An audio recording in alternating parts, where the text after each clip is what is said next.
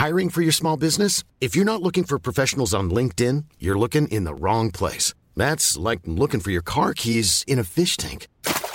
LinkedIn helps you hire professionals you can't find anywhere else, even those who aren't actively searching for a new job but might be open to the perfect role. In a given month, over 70% of LinkedIn users don't even visit other leading job sites. So start looking in the right place. With LinkedIn, you can hire professionals like a professional. Post your free job on linkedin.com/people today.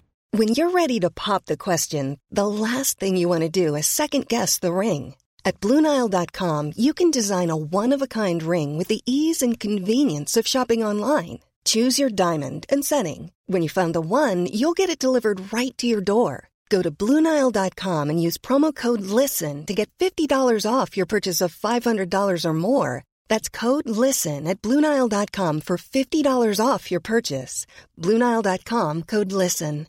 Hey, Dave. Yeah, Randy. Since we founded Bombas, we've always said our socks, underwear, and T-shirts are super soft. Any new ideas? Maybe sublimely soft. Or disgustingly cozy. Wait, what? I got it. Bombas. Absurdly comfortable essentials for yourself and for those facing homelessness. Because one purchased equals one donated. Wow, did we just write an ad? Yes. Bombas. Big comfort for everyone. Go to bombas.com/ACAST and use code ACAST for 20% off your first purchase. Hey everyone, Michael Anthony here. Van Halen, Chickenfoot, Sammy in the Circle. But anyway, you're listening to the only podcast that is dedicated to breaking down the entire Van Halen catalog one track at a time. And the podcast will rock. Ow! Hello, baby!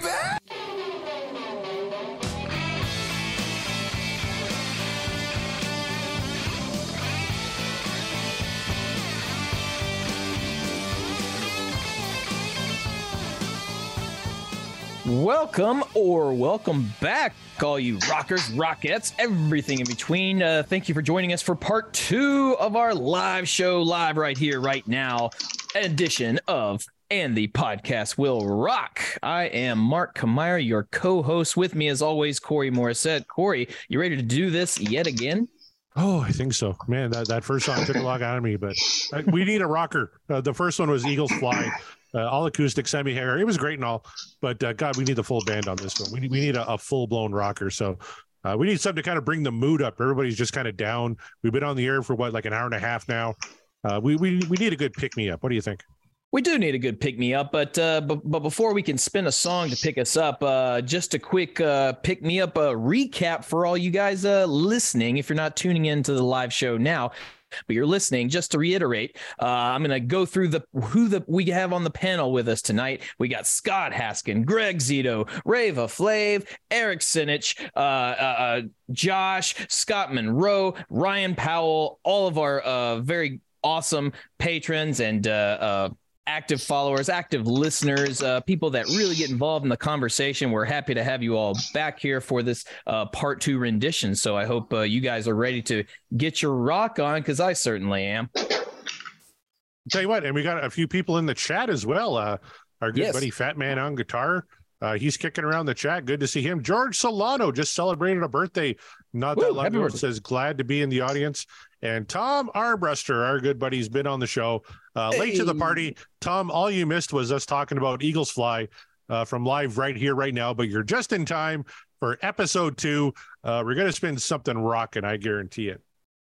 Well, that begs the question. I think it's I wonder if we should do a re-manifestation, or if we want to, because none of us got the song that we wanted, that we were trying to manifest. The wheel decided, nope, you guys are listening to this one. So do we all want to keep our manifestations, or do we want to try and manifest a different track from this album? What say you all? I'm sticking with Judgment Day. All right. Yeah. Sticking with The Dream Is Over. That'd be a great one to roll. Hell yeah. I'll stick with Jump, and shout out to George in the chat. George, you've been on their show, haven't you, Scott? The Judas Priest cast. I have. Yeah, I had a great time with him and Hattie talking about another song I'd never heard before. Hattie. I'll tell you what, that's how it works. I am sure my invite just got lost in the mail. I'm not sure what happened there, but they'll get you on. But I'll tell you what, I'm going to keep with my manifestation. I'm going with You Really Got Me and Cabo Wabo. We're going with the doubleheader from disc 2. If you have the CD, I believe it was vinyl, like album 3. It was on there. So good stuff. I'm going to stick with mine as well. But go ahead, Greg. No, I'm going to stick with Top of the World. Yeah. And I'm going to stick with Spanked. It's getting to be that time of the night, boys, when you start watching TV late and certain commercials come on. Switching to Cinemax. Tom, in the chat, Marvin wants to hear the 316 guitar solo, which would be really fucking cool. I think that'd be great. Tom wants to hear Poundcake, so we got another manifestation for Poundcake. And George says, "What's up, Scott?" Ignoring everybody else on the call. Thanks, George. Well, I have a question about this album, though, because from the little bit that I know of it was heavily overdubbed in the studio. Was there not another show or anything that they captured that was worth releasing? Is this the only material from this tour? I don't know, Eric. Maybe you can shed some light on that. I know you always kind of planned on the 2 Fresno shows as being the ones they were going to record, right? Yeah. So you're saying, were there more songs from that tour to pick from? Yeah, if it needed so much overdubbing to almost make it a half live and half studio album, I'm trying to understand what the point of releasing it was. Could they not have just gone out and captured other material, or why did they choose to do this? You mean so? Why they decided to release the live album? Period. Right. Yeah. I'm trying to remember if there's anything specific said on that. I think it was. The reason for the live album was the fact that the record label wanted a greatest hits, right? And they wanted Sammy to record some of the raw stuff. And he said no, but I'll do it live. But I'll do it live, and let's do the live album. And they said that's fine, and let's roll, because For Unlawful Carnal Knowledge did so well. They didn't want to lose. They wanted to keep that momentum going. And I don't think there really were much. I don't think there were any more songs other than Mine Oh Mine. I believe was done on that tour, which I think is going to be included in this reissue, right? Isn't Mine Oh Mine in the reissue? It is, yeah. And it really was heavy on For Unlawful Carnal Knowledge tracks. I mean, super heavy on that. And they did the whole album that tour, didn't they? I don't know if there was a track they didn't play. Yeah, they did them all. Yeah, man, they covered that whole. I mean, they were. That's because they were so happy with how that album came out. They really wanted to go after Poundcake, Judgment Day, Spanked, Run Around, Pleasure Dome, In and Out, Man and on a Mission, Dream Is Over, Right Now, 316, Top of the World. Yeah, they played all 11 songs on that tour. Did you know we got called out by somebody on Twitter who said we shouldn't call it the fuck album? He said because the album is called For Unlawful Carnal Knowledge, and to call it the fuck album is just lazy. All right. Okay. Well, we will get right on that, sir, and we will correct that. We will amend our reports. Didn't Sammy wanted to call it like he wanted to call it? He wanted to call it fuck censorship. Right. Yeah. Fuck censorship. Yeah. Yeah, and that was their way around it. And Ray Mancini, Boom Boom Mancini, was telling Sammy, "Do you know what that means?" Yeah. No, Sammy said, no. For Unlawful Carnal Knowledge. Yeah, that's how they came up with it. Yeah, I mean, that wouldn't have been sellable from a commercial aspect to have it, fuck censorship, And I think Sammy said, hey, well, then put a plastic or put a, paper bag over the cover or whatever you got to do. But it ultimately was. I might have agreed with that sentiment of that it just wouldn't have been marketable, but considering it was Van Halen, I don't think that's true. If anything, I think it would have made it like more explosive because it's like, oh, I got the forbidden album because it's all it's naughty. It's like it's this fucks and shit. It's like Two Light Crew. When you got the Two Light Crew album, you're like, oh my god. And really, that's their whole mindset was from the once 5150 blew up like it did. But even with 5150, they just had the balls to say we're not making videos for that. And then OU812, they just felt like we're going to do whatever we want. And then they release Black and Blue as the first single, which was like, the record label's like, are you sure? But they were just like, fuck it, man. Well, they were so cocky and they were so, they were just so high off of that 5150 success. And yet, if Nuclear Assault had released it, no one would have batted an eyelash. That's right. Is Nuclear Assault a band? Yeah, very heavy. Oh, were they? Yeah. I was missing that one. Yeah, because I mean, metal bands could get away with titles like that. I mean, they'd have to truncate how it's printed, but it wouldn't be uncommon for a metal band to do something like that. But if you're a more mainstream band, it's like, wow, yeah, you can't do that. So it's a really weird thing in the music industry, really kind of genre based. Because I mean, look at what they get away with in hip hop and rap. Right. If Van Halen tried to release any of those titles, the record company would be like, yeah, we're not doing that. I remember when going back to Eagles flying John Denver, because why not? Why not? He had to testify against because what it was at Mile High, Rocky Mountain High. That's what it was. Yeah. Yeah. That was about drugs, and so he was testifying against all the censorship that was going on at that time too. So there you go. John Denver's an ally for Van Halen. In that. Yeah. There you go. Well, anything's better than hearing Country Road for the 4 billionth time. So good. Rocky Mountain High. Yeah, no offense to John Denver. I'm sure lovely person, I guess. I don't know. But that it's just got to go.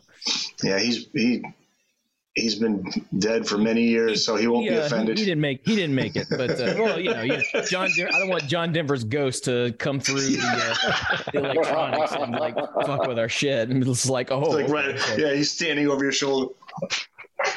Then again, Mark. If the John Denver's ghost tried to haunt us, they'll be like, man, I'm gonna go to war with you, John Denver, because fuck off. Well, he was God, right? Wasn't that the movie? He played God with George Burns. George Burns was God. Yeah, Burns was God. That's right. He was no Bruce apologies Almighty. to John Denver's ghost. There's give me that shirt. I want that shirt. Yes. Fuck John Denver's ghost.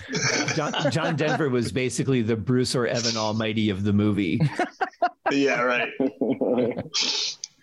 Hilarious. Good stuff. By the way, rest in peace, Tina Turner, man. That was a voice. There you go. Shit, what a voice. Unbelievable. Yeah. One of the biggest talents that the earth has ever seen. And a badass, man. I loved Ike Turner. Was like, you'll be nothing without me. You'll be nothing without me. And threatened to kill her if she left her and all that, man. She was the shit. She was the real deal. Sure. A great tune with Bryan Adams too. It's Only Love. It's only love. Yeah. Scott and I are going to cover that on our Bryan Adams podcast we're going to start doing here this summer. That's right. Along with our every other band podcast that we've mentioned over the last few months. I was going to say, Parker Jr. I joked one time that it's Corey Morissette presents the Deep Dive Podcasting Network. It's just I got 6 more in the pipeline, buddy. Yeah, it's like guppies. When you do a podcast, it's like when you put guppies in a tank and they just start sprouting 50 more guppies at a time. But the one thing that would have been interesting, because David Coverdale wrote "Is This Love" with the intention of giving it to Tina Turner as a song, and then he just decided it was so good that he was going to keep it. I would love to hear what she would have done with that song. Oh wow! Yeah, that's right. That's right.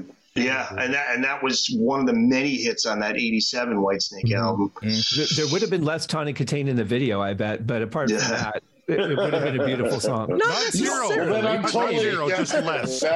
Just less. You know what I forgot? Tawny Katane was in a bunch of rap videos because she was with Robin Crosby for a while. Mm-hmm. And she was with OJ. Oh my God! OJ, not lucky. The bullet, so to speak. Yeah. So. Oh, maybe that's why she went says you guys would love Monty Python's bit "Farewell to John Denver" from the Contractual Obligation album. I never heard that album, so I'm not sure that bit. But I haven't either. So that's what my late night listen will be. So we'll enjoy our new podcast on the new podcast. Yeah, there you go. Get ready, Corey. But before you do that, Corey, and since we all have our manifestations still intact, what say we go to the wheel, spin it, and see what's time to rock? No. We got to do a little more OU812 trivia first. All right. Yeah, we want to go back to the trivia. All right. Let's see. Back to the trivia, sponsored by. Let's see. Let's say. John Denver. Yes.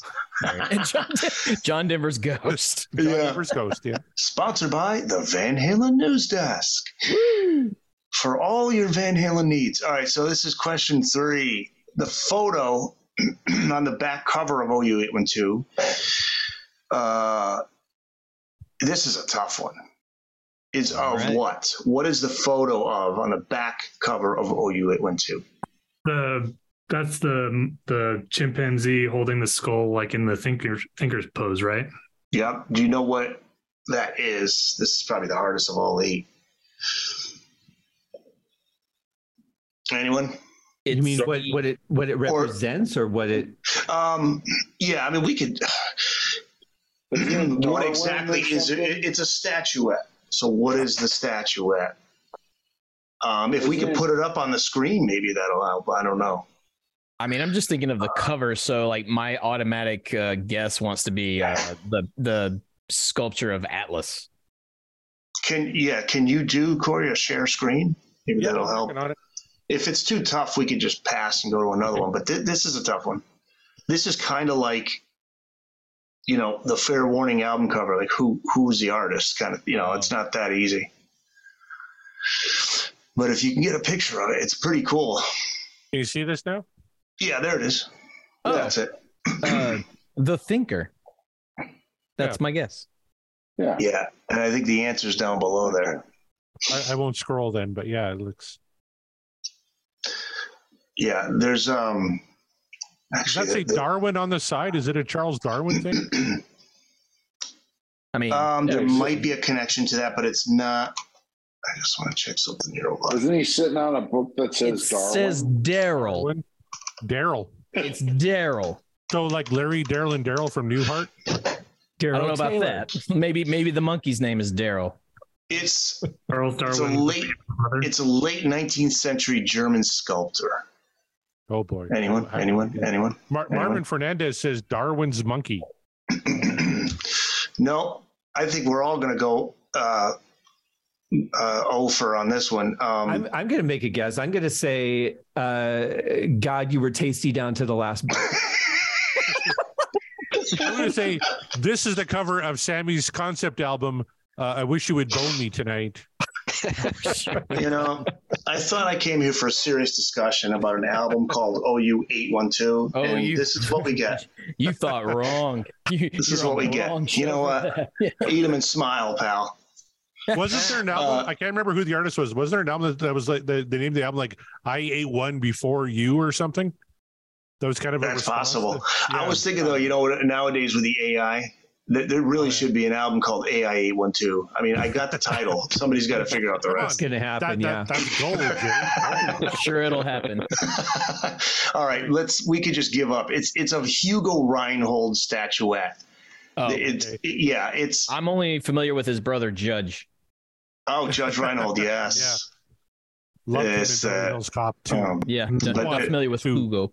You can't fool me with a banana in the tailpipe. That's right. Hugo Reinhold, the statuette is called Affe mit Schädel, which is translation. So close. It's what? Ape with skull. Ape with skull. I think way more simple than I thought it was going to be. I believe it's actually roughly translated to why don't you do something with your life? The monkey's talking. I think that's German for do you have a sister? See, I would have preferred like a baby's arm holding an apple, something like that. But there you go. That was Dave's joke when he was talking about the 96 best of, and he's like, for the pictures of all the band members, I would like to have a baby's arm holding an apple. A fucking huge dick joke. I just know that line from Austin Powers. Yeah. That was right. Yeah. Does it say? Is there any information on why they chose that image? Like, there's got to be something to it. Yeah, I got to find it. They're very much into. They were into German sculptors. I could just say them going. I don't know. Just put it on the album. Yeah. Let me see here. Flipping through like a magazine and like it's got like this feature in there somewhere and be like, hey, that's cool. Put that in our album. Did it pass copyright date? Okay, use it. Let me see if I can find. Maybe it's in a museum, and the boys were in Germany having a lovely museum day, museum afternoon. That's what you do on tour. Yeah, you go to a museum. Yeah. You go to the museum, and you take in the art, and this art was taken in. And be like, we got to find a way to put this in our album because it's just transcendental. They weren't doing drugs or fucking groupies. My favorite quote in Noel Monk's book, if you guys ever read that, was when Valerie Bertinelli went on tour, went to the other wives, and like, I don't get it. Like, Eddie doesn't want to fool around. They're like, no shit, he's been fucking everything that walks on this. Yeah, I'm still coming up with nothing on the who chose it. But by the way, little teaser, Corey, because you just mentioned Austin Powers. Mm-hmm. I just put up the episode tonight. It's about the artist whose look inspired Austin Powers. Mike Myers modeled it after him. The guy's name's Peter Asher. He was a producer. He was a pretty big 60s pop star. His sister was Jane Asher, which was Paul McCartney's girlfriend. Mm-hmm. And he went on to manage James Taylor and Linda Ronstadt and all that. Hell yeah. That's a free plug. Not the free other plug. Taylor? Yeah. Not Livingston. No. Not Livingston, no. Yeah. That's a shame. Not Taylor Swift. So, yes, free plug for Booked on Rock, bookedonrock.com. All right, so we're saying nobody on the call got the nobody got that one, which I should have I really should have that's just really mean spirited on my part, coming up with a really difficult like that. Do you want to try another one then? Absolutely. One more? Yeah. Tom Armbruster says he tagged us on Twitter with the picture. We'll have to check that out after the broadcast here. But, cool. Let's hit us with question 4, I believe. Yeah, all right. Who did the band dedicate the album to? Oh, I know. All right, so let's start with let's see. Let me go down here. Okay, Corey, you're up first. I'm going to say Eddie and Alex's father. Okay, so you're saying their dad. Who's next? I'll say their dad. All right. Tail Rider. All right. Who's next? Yeah, their dad. I think it says something like, "This one's for you, Pa." Yeah. Oh, nice. Nice additional info there. Scott Haskin guesses David Lee Roth's penis. Okay. Isn't everything dedicated to that? So far, he's the first one to get it right. Who's next? Anybody? Jan, isn't it? It's what, Jan? You're saying Jan as well? Okay. Yeah. So Ray's got Jan. Who else? That's 1, 2, 3. Scott Haskin, are you going to stay with David Lee Roth's dick? Is that what we're going to go with? I feel that's likely. I think it was sarcastic, but I think that's what's on the inside of the jacket. Dedicated to the baby arm holding the apple. Baby arm. Who's next? We got 1, 2, 3, 4. All right. Who's? Yeah, I agree. Jan. Jan, who's that? Who? Greg. Okay, Greg's got Jan. Yeah, I think it went from super difficult to super easy. I'm not going to break with the crew on this one. All right. Who was that? Now we got another Jan? Yep. Who was that? Is that? Oh, okay. That's right. It's going to be everybody but me. Yeah. I think, what do we got? 1, 2, 3, 4, 5, 6. So one more, right? Is that? Jan. Ray, did you get your vote in, or Josh? I'm going with Jan. Yeah. I'm on Jan. Okay. Who's going with Jan now? Who's that? Yeah, everybody goes with Jan, but Scott Haskin. Who was that? Who was the last one? That's me, Jan. Gotcha. Okay. Okay, Josh got Jan. Okay. Yeah, so that's what it is, Jan, and definitely was Miss You Pa was on the back. Let's see if there's anything else on that. Wasn't Jan the nickname of David Lee Roth penis? Yes, it was. Right. He nicknamed his penis Jan Wenner. Jan Wenner. Jan died in December of '86. On the inner linings of the album, they wrote "This One's for You, Pa." And Tom points out also how Wolfie refers to Eddie. Pop. Nice. He did a similar thing with his debut. Yeah. I feel like Scott got some bonus points on that one just because he was. I mean, it was very, very close to an exact quote. Yeah, well, I think we give Scott the winner. No, there you David go. Roth's dick is not. They did not dedicate the album to Dave's dick. However, Eat 'Em and Smile probably dedicated to his own dick. Yes. Probably, yeah. And Skyscraper and Little Ain't Enough. And that's not a microphone in my pants. Well, let's say we spin this wheel and get another track going. Let's spin away. Is that what we're here to do? Okay. That's what we're here to do. All right, now I got to bring up. All right, everybody's ready. You got your manifestations in. I'm going to bring. Yep, I'm ready. Ready, Freddie. Yep. Here we go. Here we go.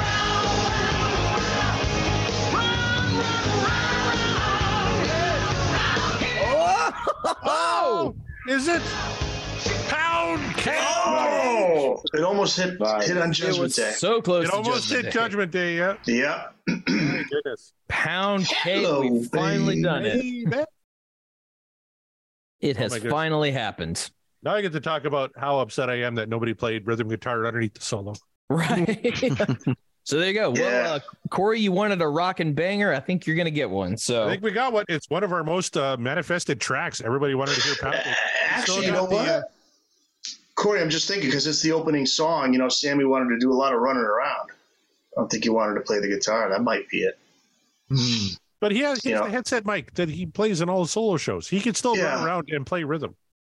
Yeah. Look, man, it's hard to do that. He's just a lazy son of a bitch. Yeah, that's what it is. He's lazy, so. But hey, on Live Without a Net, he does One Way to Rock. He's playing guitar. Yep. Yep, that's true.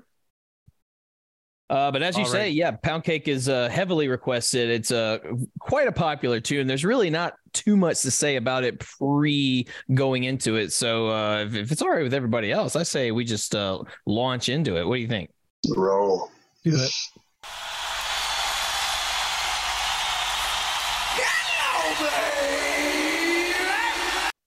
Love that intro. Every show, right? Hello, baby. Every show. Yeah. Oh, that's so good.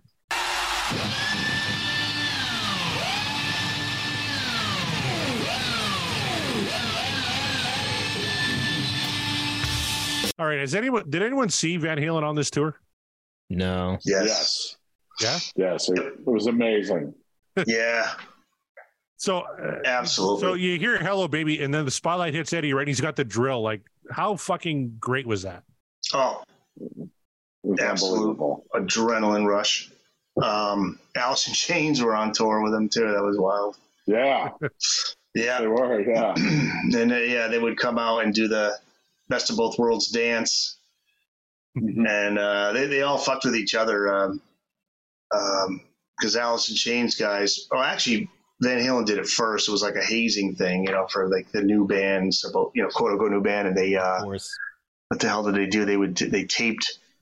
They did put something on the stage. So they would trip over it, just a bunch of shit. And so Alice in Chains got even with him by just jumping out on stage during Best of Both Worlds and just dressed as women, dancing with the guys. All right. So in the chat, Tom says you're welcome because he manifested that. So did Marvin. He said yes, called it. He also saw Van Halen on this tour, both legs. So lucky guy. And then someone named Christy Binkley, who I believe just got engaged, says, "Look at these cool kids. Can't hear due to my own game, but I'm lurking." So it's a good thing she has the volume turned off. But she's Christy getting her Binkley? Yeah, she's getting her sorcerer on, or actually she's I think an elf. She's playing D&D. It's fine.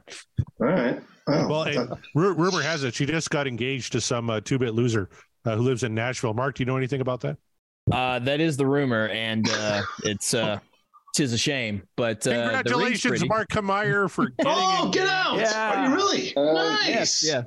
Congratulations. Yeah, it happened. The day did not go as planned, but I made it happen anyway. Wow. So what do you mean? Before we get into the song, tell the story. How did the day go? The day started off great, got everything done in the morning, and then we were going to enjoy a leisurely time at the Tennessee Renaissance Fair that happens every weekend in May. We were going to go to the Ren Fair, dressed up. I was going to take her under these cool these shade trees surrounded by rocks, very, very fairy-like, elf-like. That's her aesthetic. She loves it. And I thought, hey, what better place and what better time to do it? But we got there way too late. Traffic was a nightmare. My brother had a terrible time. That's a whole other thing. But the timing just didn't feel right. And I felt terrible. But I was like, I can't wait too much longer because I've got this box, and if I keep it hidden too long, she will find it, and the surprise is ruined. She already signed for it when it came. I had to get it ordered. I had to get the band ordered, so she signed for it when it arrived, and I was like, "Do not open that, please." But she's like, "Oh, you got this thing." Panic. Yeah, panic. So rather than postpone the engagement and try another day, try something else where I was quite sure everything would be out of my control, I decided, you know what, let's go home. We were getting ready to chow down on ice cream and everything like that because it was a long, hot day. And I said, let's go outside and look at the stars. And she's a stargazer. But this one time she was getting impatient. She's like, I don't want to look at the stars. I want to eat my damn ice cream. I'm like, no, come outside. Let's look at the stars. I played her favorite David Bowie tune, waxed poetic, did all the fun romantic things you're supposed to say, was on one knee when she turned around from stargazing, and I asked her, hey, let's not wait. Let's do the thing. Please marry me. And there you go. Nice. Awesome. Excellent. Good job, my friend. And to answer your question, yes, I will officiate your wedding, and we'll do it live right here. Right here. Podcast will rock. Hey, if we're doing a podcast will rock wedding, then hey, I may hold you to it. I thought you were going to play it. I am ordained in the Church of the Dude, the Big Lebowski. Oh, hey, we appreciate the Church of the Dude. Mark, I'm surprised you didn't play her favorite Livingston Taylor song. Yeah, I couldn't find it. It's really hard to find his SoundCloud. Like not a lot of listens, so it's just really hard to shuffle through. You know what? With all of the funds we're getting from the Patreon, maybe we can afford to get Livingston to play at your wedding. Sure. Maybe it's have him probably not expensive, so have him do his own cover of "Up for Breakfast." Livingston plays "Up for Breakfast" just on the piano. Just she puts the cream in my cup. Yeah, he does his own rendition of "Fire and Rain," except it's just fire and pain, and he's just talking about how miserable he is. It's like, I want to hear that at my wedding. Then he pulls a Don Dokken in between songs, just rips. Every Don Dokken. I saw Don Dokken open for Poison, and he was such a bitter old fuck. He bitched on George Lynch on MTV on every single band, including the band he was opening for, Poison. He was just a miserable son. Yeah, that's how I imagine Livingston to be. Yeah, but George Lynch, they have this bizarre thing where George comes out for a song or two at the end of the show, so he's there. It's this odd thing. He's not there for the whole show. And it's just strange. And Lynch still has the Lynch Mob, I think. Mm-hmm. He's got 5 different bands. Yes. Well, it ain't rocking if it ain't Dawkins, so that's all I can say. That's what he said. I'm alone again. I saw Dokken when I saw Van Halen at Monsters of Rock. Oh, yeah, Monsters of Rock. That's right. Nice. Mm-hmm. Yep. What year was that, Scott? That had to be 89, I think. 89. Yeah, I saw it in Denver. Yeah, Van Halen headlined. I don't know if they were switching headliners or if they headlined every night, but that night they headlined every night. Yeah, they were headlined over the whole tour. And Don and George go back to the Sunset Strip days, so they knew, Eddie, Dave, Al, Mike from the club days. Yeah. Yeah. Right. There's a great story actually in that Van Halen documentary that we talked about in show 1. The fan-made Van Halen documentary about the S Festival and about Van Halen's record-breaking, Guinness World Record-breaking payday they got for that, and how David Bowie got the exact same payday, and how he got to keep most of his money, whereas Van Halen lost money on that gig. Oof. Yeah. Wow. I just wanted to throw it out there for show 2. Go check out that documentary on YouTube. The Tape Archives is the channel. Fantastic fan-made documentary, incredibly well produced. Absolutely worth the time. Episodes 1 and 2 are available now. I can't wait for the other 3 to drop. He just did an unbelievable job with it. That whole the Tapes Archive channel is really awesome. There's a lot of good stuff on there, like interviews with a bunch of different artists. But he does have they have one with Alex from 1980 or 81, and really cool. We got to reach out, see if he wants to be on the show, Mark, at some point. I think he would. Yeah, Alan Berry. Yep, Alan. Say yes. Yeah, Alan's a cool guy, man. He put a lot of time in that. He did something cool too with the AI. We were mentioning AI. He does a part in there. I don't know if it's already been played in parts 1 or 2, but it's Dave's voice. Like, it's a quote from Dave, and it's an AI version of Dave's voice, and it's pretty close. It's pretty damn close. Yeah, I don't think it's been in the first 2. I could be wrong, but it's in one of them. I would love to hear Dave's reaction to hearing his AI voice. Like, I'm sure he would love that. But hey, let's say we pound some more cake. I just want to say, it might sound a little more coherent than he did during his press conference where he was trashing the Clash. Oh, man. That was fantastic shit. All right. Yeah, guess what? It's Pound Cake that we spun this week. Let's enjoy a little. Yes. Let's enjoy.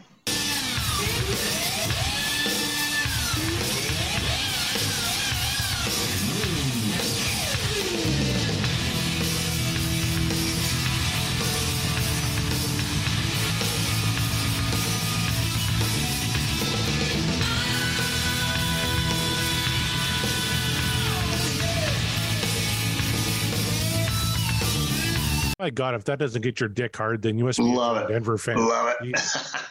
And Eddie was looking so cool on that tour. He had he was wearing the high tops, the Converse high tops, and he had those like the jeans with the holes in them. And yeah, man, that was awesome.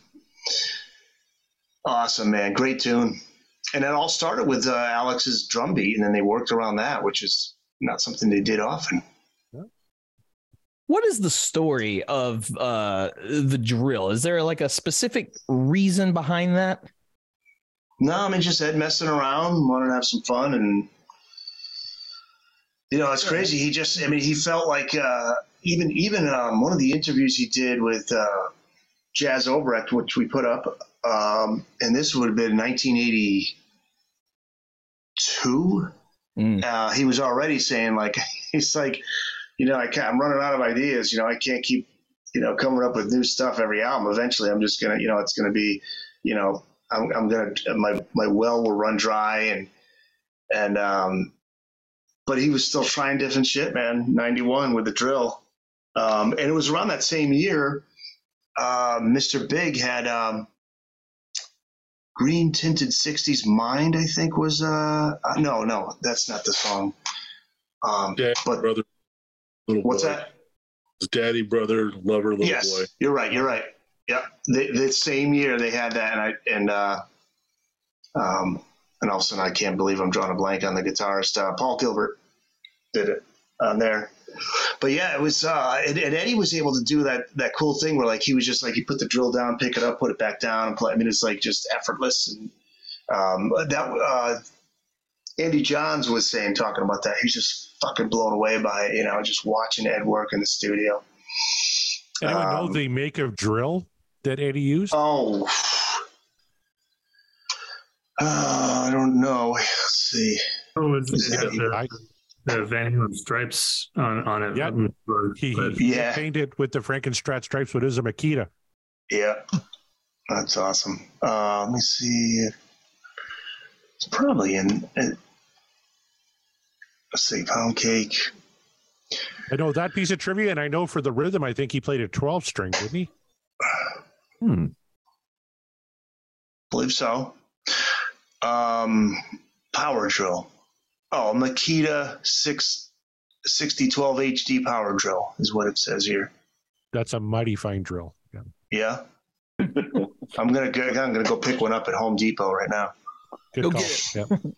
I won't have anything to do with it, but I'll just have it. Yeah, that's so cool though. Yeah, he was just operating one of the drills at the studios while he was playing, and just said let's roll with it. And Andy Johns, when he first heard that, that first thing, it was blown away. Great way to kick off a song and kick off an album. Yeah. All right, let's get back to her.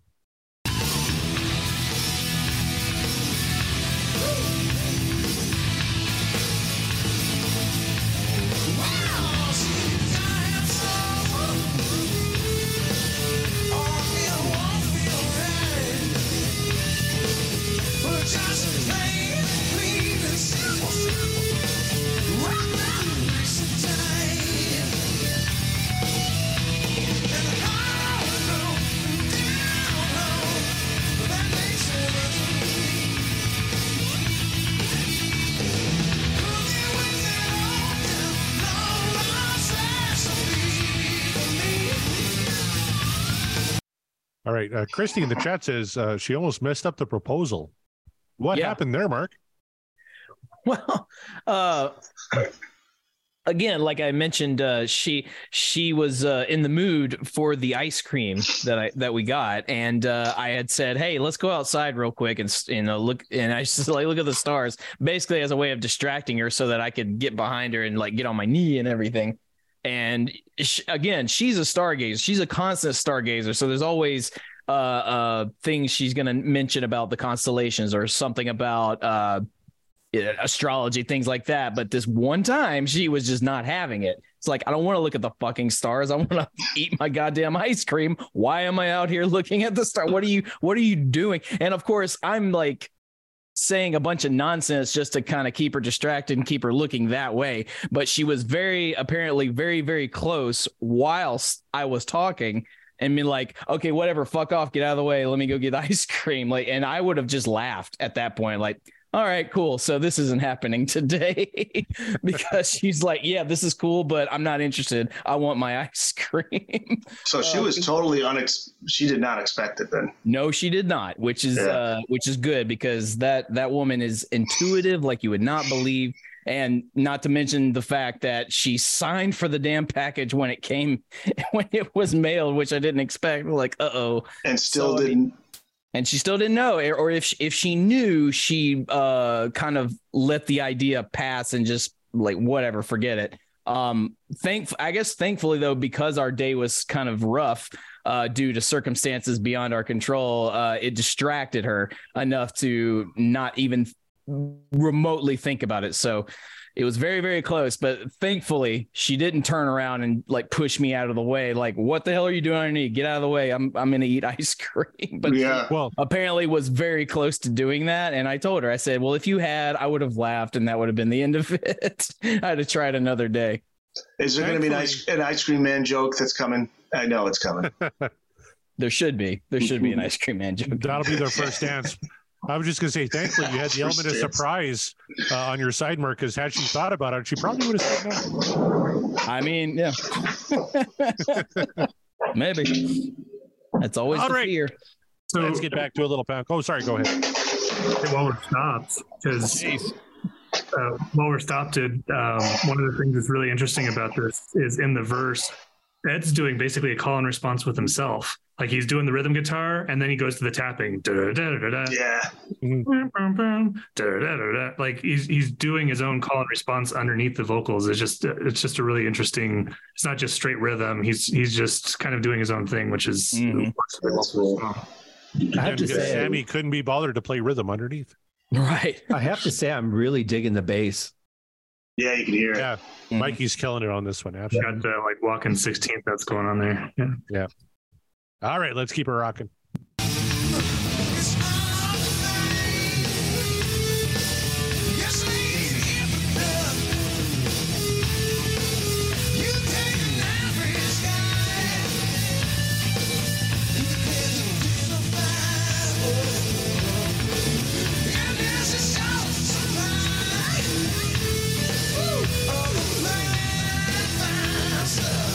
Anybody know what Chuck Klosterman had to say about Poundcake? Referring to that list. I have the quote here. Yeah, he ranked all the Van Halen songs. He ranked Poundcake 35th. He called it, he praised the song, but called the lyrics straight up sewage drain awful. Wow. How does he really feel about it? Not at all. That's a take. I certainly don't agree with it, but like that is a strong take. Like, that sounds like someone who had a vendetta. Yeah, I can imagine what he thinks of Dick in the Dirt by Sammy. Yeah, no kidding. I know this man named Richard. No, that was about David Lee Roth's pick. That was about man. I mean, lyrically, other than the line, you take an average guy who can identify it's pretty silly. Yeah, but that's fine. About how it fits in rhythmically, like cooking with a long lost recipe just fits perfectly with the cadence of it. I mean, it's not always just about the words; it's how it fits in with everything else. Yeah. And I just think of the video too. I mean, for me, it's as much about the video, and I like that part there where on that lyric he points to Mike, and Mike kind of gives like a little shrug, like "Ooh, me." I know, yeah. And then in right now, they there's a part where they talk about somebody's going to leave and form their own band, and they're like, they show Mike. He wants to start his own band. Ray had the duck out. He said the wife is needing a message. It might have been a massage, which, I mean, if my wife wanted a massage, I'd ditch you guys on a heartbeat too. So I get that. All right, Ray.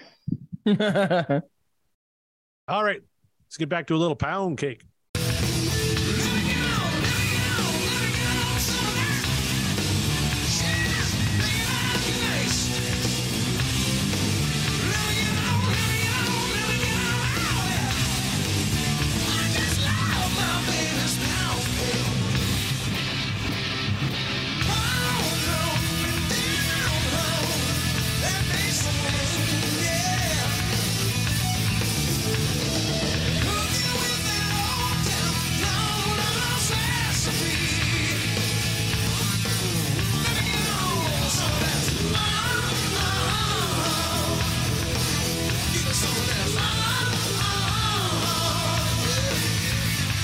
No one's stopping the song because they're all touching themselves, but come on, that's rock and roll in its purest form. It doesn't get much better than that. Yeah, there's a great groove with the Sammy era Van Halen, different than the Dave era. It's got this, it's just a really cool groove. I wish I could give you some of that. Yeah, what a fun band though, man. And they were all just having such a great time. Ed with that big smile on his face, and they're just, and they enter the new decade, and it's like they're ready to kick ass. Now, in a band that has like a dozen great concert openers, is there any better than Poundcake? Oh, Unchained. Unchained's a good one, yeah. But although I don't know if they ever opened with Unchained, well, they did. They did in the recent years. Mm-hmm. But I would say Unchained is one. Interesting move when they had Sammy back in 2004. They opened with Jump. Yeah. Which is unusual. You want to get it out of the way. Exactly. Yeah. Exactly. But yeah, I mean, Poundcake's a damn good one. Can't beat that. Yeah. All right, let's get back to her.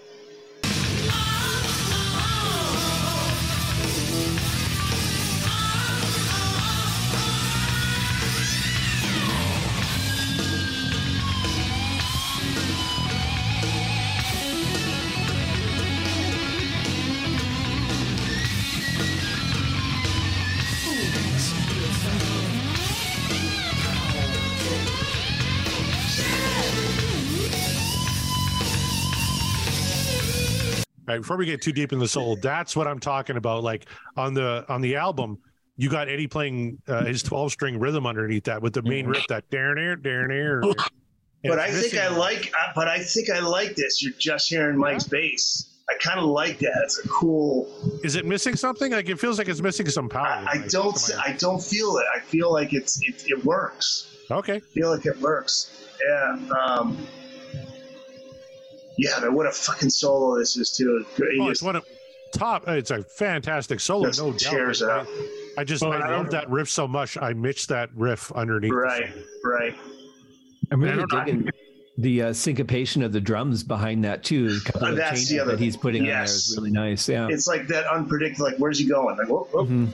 He's like a little like off kilter. Then but that's what so many times Alex does that. It's like, where's he going? It's again during the Ed solo. It's that. It's that great, just sharing the same brain. Yeah. And you notice too, I don't know if you can tell, but he actually incorporated the drill into that for those couple notes. Right. So he just picks up in the middle of the solo and then uses the drill again. It's not just goes right back to it. Yeah, it's like and it's like seamless. I mean, like you could, you think you could easily fumble that, like, oh fuck, Yeah. Try to drop the drill on your foot or something. But without the video, you wouldn't have known it. It's just so seamless. Yeah. Yep. Well, that would have happened if this was Home Improvement for sure. He would have dropped it. Yes. If you got it from Home Depot, yeah. They opened the 1984 tour with Unchained. It may which tour? Oh yeah, that's right. 84 tour they opened. Oh my God. 98 too. They did. In 98, and that it's on YouTube. The Montreal show where like Dave's on top of his game. I mean, he does that split. Unchained kicks in the spotlight on Ed. Yeah, that's hard to beat. Yeah, so that'll be the number one opener. Poundcake. Poundcake's got to be top 5 though. Yeah. I mean, how many say I would be a great opener too? Oh, absolutely. Yeah, you want to start off slow and depressing. The crowd goes nuts. Yeah. Just Eddie walks out with a cigarette in his mouth, sits at the piano, and just belts out how many say I. That's how you want to start a show. Yikes. Speaking of shows, I did verify an answer to your question earlier, Corey. That Monsters of Rock that I saw in Denver with Kingdom Come, Metallica, Doc, and the Scorpions, and Van Halen was 1988. 88. 88. Yeah. Summer of 88, right? Summer of 88, yeah. Yep. Yeah. An 8-year-old Scott Haskin took in that show. Right. I wish. All right, let's get back to a little pound cake.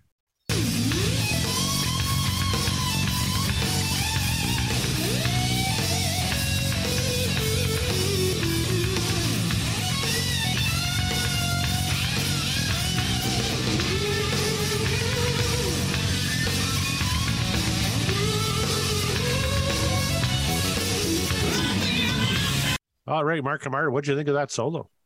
I mean, it's a ripping Eddie solo. There's like, it plays to the song. It's everything that Eddie does really well. It's there's not like a ton I can really say that's going to add any more context or sort of flavor to it, because like you heard it, the solo speaks for itself.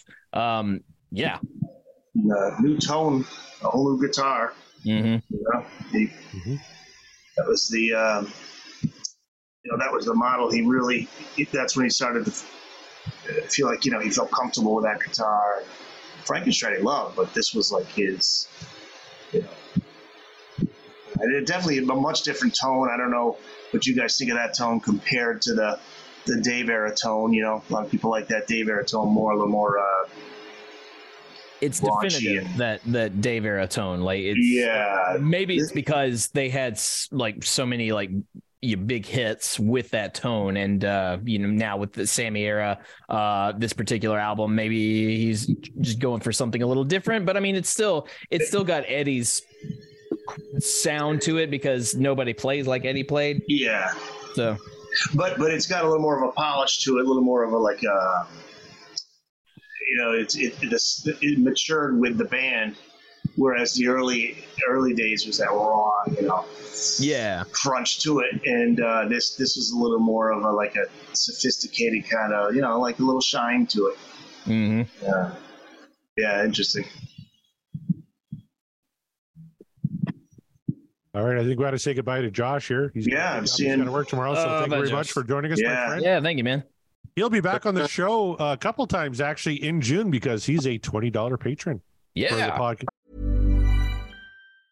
When you're ready to pop the question, the last thing you want to do is second guess the ring. At BlueNile.com, you can design a one-of-a-kind ring with the ease and convenience of shopping online. Choose your diamond and setting. When you find the one, you'll get it delivered right to your door. Go to BlueNile.com and use promo code LISTEN to get $50 off your purchase of $500 or more. That's code LISTEN at BlueNile.com for $50 off your purchase. BlueNile.com, code LISTEN. Hiring for your small business? If you're not looking for professionals on LinkedIn, you're looking in the wrong place. That's like looking for your car keys in a fish tank. LinkedIn helps you hire professionals you can't find anywhere else, even those who aren't actively searching for a new job but might be open to the perfect role. In a given month, over 70% of LinkedIn users don't even visit other leading job sites. So start looking in the right place. With LinkedIn, you can hire professionals like a professional. Post your free job on linkedin.com/people today. And the podcast about rock. So he gets to co-host the show once a month, but we kind of missed him in May due to my own incompetence. So we'll get him on twice in June instead. Have a great night, gentlemen. Take care. Thank you, man. All right, my friend. Thank you very much. Fortunately, our patrons are very, very patient people. And thank you very much for your support. And thank you for joining us here tonight. And my God, we spun a good one for you here tonight. Let's get back. I gotta get the shirt that Scott Monroe's wearing, man. Isn't that great? Promote you guys. Absolutely. Would it kill you to wear that everywhere you go, Eric? Come on. Yeah. Everywhere. You know? Everywhere. I don't even have one. I'm wearing my Eddie Van Halen shirt tonight. So nice.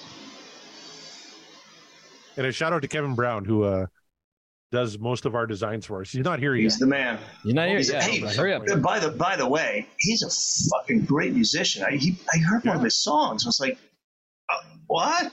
Yeah. It was really. I gotta listen. He sent me a second one, Kevin. If you're listening, I'm sorry I haven't listened to the second one. But what was the one? The one that I listened to. I'll find it. But, you know who else? Really good musicians. Sean McGinnity and his brother. Yes. Yeah, for sure. I'm a patron of theirs. They sent me a couple of their CDs, and they're fantastic. I got them too. Yeah. We're among some talent here, Corey. Mark, we got Sean, we got Kevin Brown. I mean, Corey and I are going to start a band. We'll start. I'm ready, my friend. I can play some drums. A little bit of a problem. I got to learn to play an instrument. Okay. Well, but we're working on it. Well, we'll do a White Stripes thing, right? You can sing, I'll play drums badly, and we'll find someone. Maybe Scott Monroe or Ryan will play guitar. Yeah, like I can do like Me Wise Magic. And I'll do your orchestral orchestration so that you guys can have a symphony behind you. Yeah, Scott. There you go. Scott has a number of albums, actually. Why don't you take a quick moment to plug yourself here, my friend? Yeah, do it. But could you rephrase that? Yeah, man. No rephrasing. You heard what he said. Well, it is on camera. I've got I'm about to start production of my 32nd album. I've challenged my graphic artist, instead of me telling her this is what the album is shaping up to be, come up with an image. She's actually coming up with the image first, and I'm going to write the music around her image. So it's going to be a fun experiment. But yeah, that I do that. I write songs of my own. I've done some film scores, and then I am the recording drummer for the band Era Patches, based out of Montreal. So and I do some studio work in drums. I'm doing some recordings for a band in Denver, and I kind of like music. We're already plugging. It's not even the end of the show. How about that? Right. Thank you, Corey. Plugs left and right. Yeah. And Eric Senich and I are starting a band. Our debut album, I'll Do You Tonight, will be coming out fall of 2020. Debut album, AI 812. We're gonna have artificially intelligent vocals. Perfect. So Eric, you need to go out and get a sander and just start your album with a sander, because the drill's been done. Or like when you don't want to make an impact, just like a hammer to somebody's balls. That would be. There you go. That makes an entrance. I know a guy, John Mariano. Yep. Sound of somebody vomiting. Or something like that. Something creative. Yeah. Still qualifies. Yeah. Poundcake coming out 2023.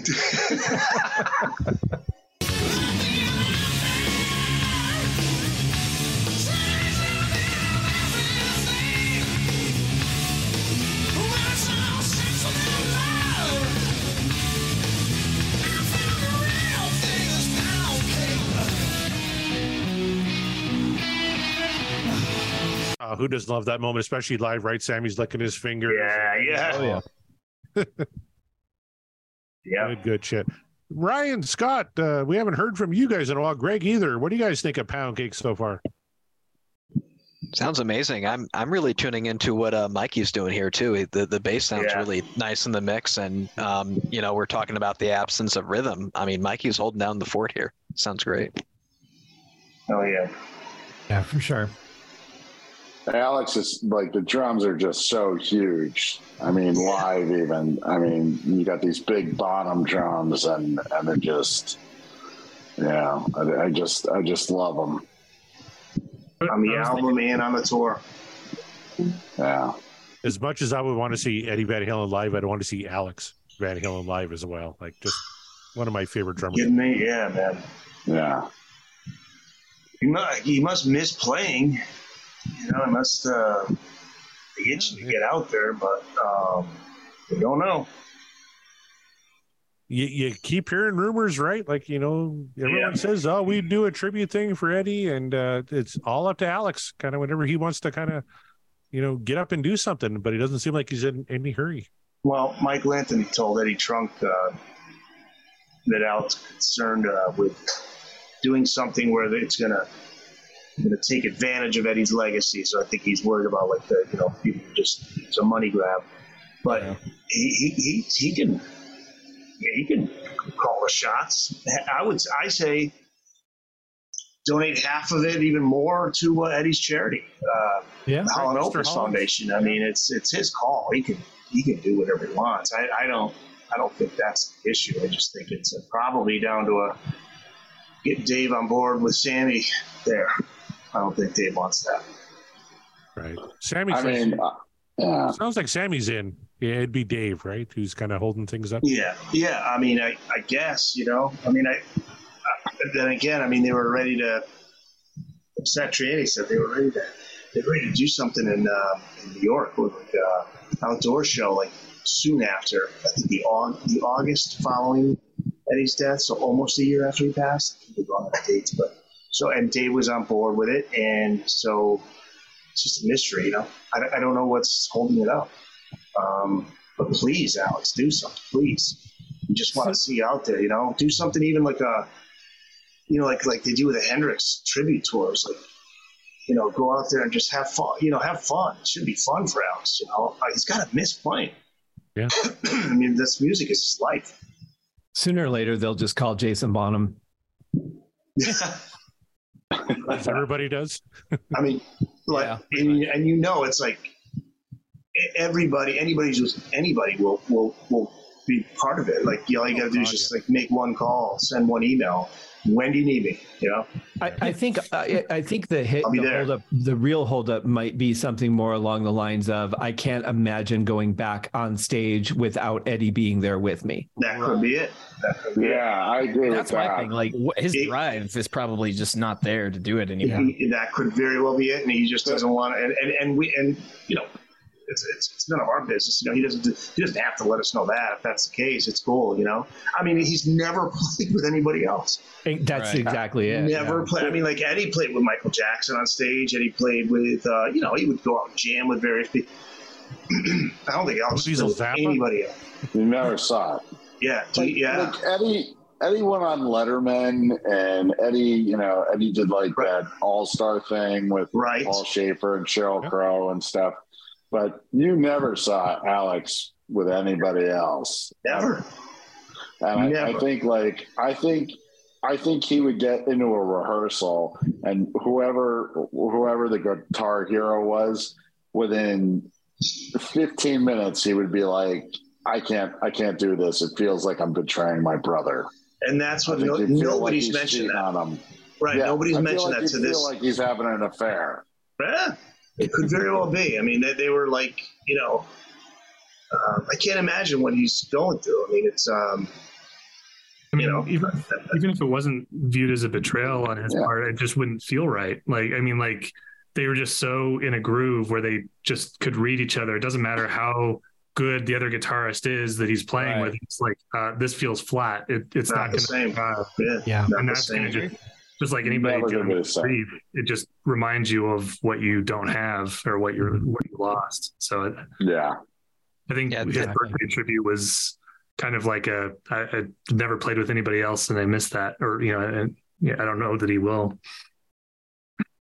Yeah, I think you're 100% right, Eric. It's totally up to Alex. I mean, even Wolfie has said, those couple of songs that he played for the Taylor Hawkins tribute. I mean, he feels like he's made his peace with it, and that was in his way his tribute to his father. Oh yeah, that's so it. It's all Alex now. Yeah, I mean, it's just of all the you get bands that can move on without a key member, but it's not a key member; it's a D member, and it's just if there's a way to do it that doesn't feel awkward for Alex, then it's just still hard. It's been, I don't know, what was it, October of 2020? I still can't wrap my head around it. It just sucks. Like there's always that thought in my mind, like,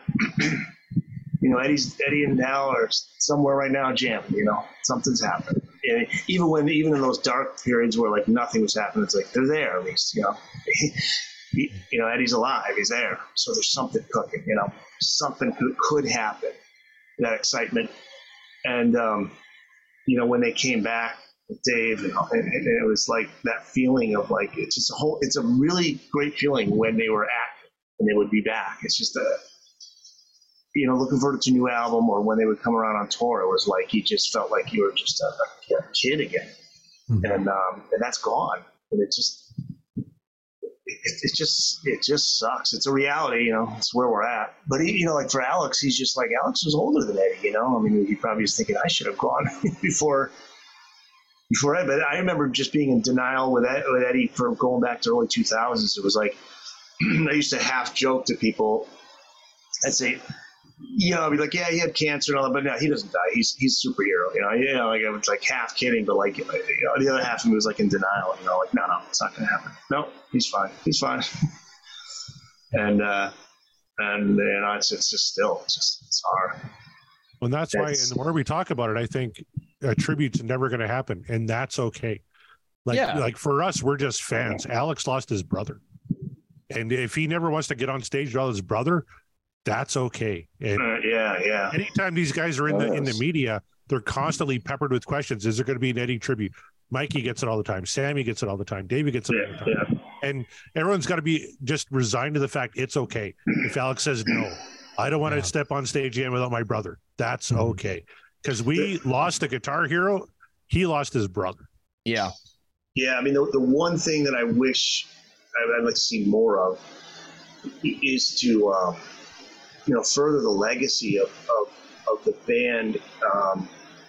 It's like Bob Rock was saying in that interview, the reason he listened to Metallica was in Canada, where he grew up, a bunch of kids, skateboarders all had Metallica shirts on.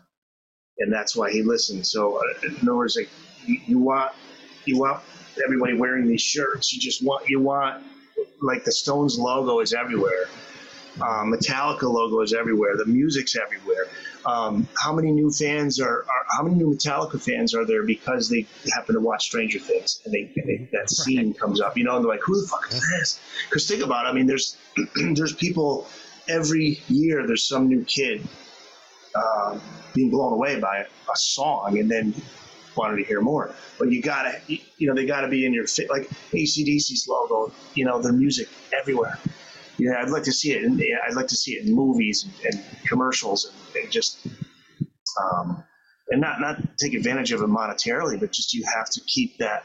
There are just people that don't know. Like Gene Simmons said, he's like, there are young people who just don't know who the fuck Eddie Van Halen is, and that's a shame. That's a real shame, Well, when you think about it, it's really weird to think that there's somebody who just today or tomorrow for the first time is going to hear "Paranoid" by Black Sabbath or Iron Man. Or, it's so great because these are things that are such staples in our lives that we've known for decades, and to think that there's somebody out there who has no clue it even is a thing, it's just mind-boggling. Even though, I mean, I understand why, and it makes perfect sense, but it's still like, doesn't the entire world know that song? Well, no, not at all. No. And a great example is my sister has a daughter who's 12, 13, and I said there recently, so what do you listen to for music? And I was waiting for like Taylor Swift or whatever, you know, and her father says, tell them who your favorite band is. Queen. I love Queen. It's like, that's freaking great. And that's because of Roger Taylor and Brian May. I mean, they worked really hard to keep that name out there. Movies, commercials, you name it, they're on tour. You know, that's what I just wish would happen. But the problem is, again, you got the Sammy and Dave thing. You can't get on the same page on anything. It's like, God damn, you know. It's not like the AC/DC when Bon died and Brian steps in, and Brian was just like, you know, he was, you know, bowing down to Bon, and just it was a transition thing where he could, but it's just never going to happen with Sam and Dave. Yeah, like Sammy said, we're oil and water, man. He was on Joe. Who's he? He was on the podcast for the dude from Jackass. Recently, Joe Rogan. Yeah, and he was just like, he tries to get along with Dave, you know, but he was funny. He goes, if Dave was sitting here right now, he'd be like, well, Sam, you do the Dave impression. Well, you know, I think Ian Gillan from Deep Purple explained it really the best when he left Deep Purple in '73. And somebody asked him if he listened to, you know, any of the stuff that came after him with Coverdale and Glenn Hughes. I shouldn't call him Coverdale, David Coverdale and Glenn Hughes. He said, would you want to see the guy sleeping with your ex, you know, after the fact? It's like, from Dave's perspective, I could kind of see like, this was my band. Now you're in it. I don't want to know what you did. I don't want to be like, I can kind of understand, but yeah, I mean, just shut up and get together and, you know, do it, just do the job and get through it. You know, we all have to work with people we don't like. So why should that be any different? Good point. I do a podcast with Scott Haskin. There you go. I mean, it's every week. So, I'm so glad. I just thought of this, Corey. I wanted to mention that you read that email that I shared with you guys. Yes. Yep. And there was a great point that he made. I want to find. Do you still have that, Corey? I have you. I'll try and bring it up here. Yeah, he wrote us a note after. I haven't even shared it with Mark yet because I've been forgetting. Yes, but he. Yeah, apologies. I'm trying to remember now But yeah, Poundcake's a great song. I'm really liking it. I just want to make one point because it's real. Get back to it. It's real important though, because of what he said in that letter. He brought up a point about the what could have been factor with Dave. Yeah, and that is huge. I think that's what kept. I know that's what it was for myself and my generation of fans. Is like, what could have, because when Dave left, they were still, as Noah Monk said, still going up. Like they would have been in stadiums. And so there was like always in the back of my mind, like, what if Dave came back? You know, so like in 88, 89, and 90, and 91, that was always in the back of my mind.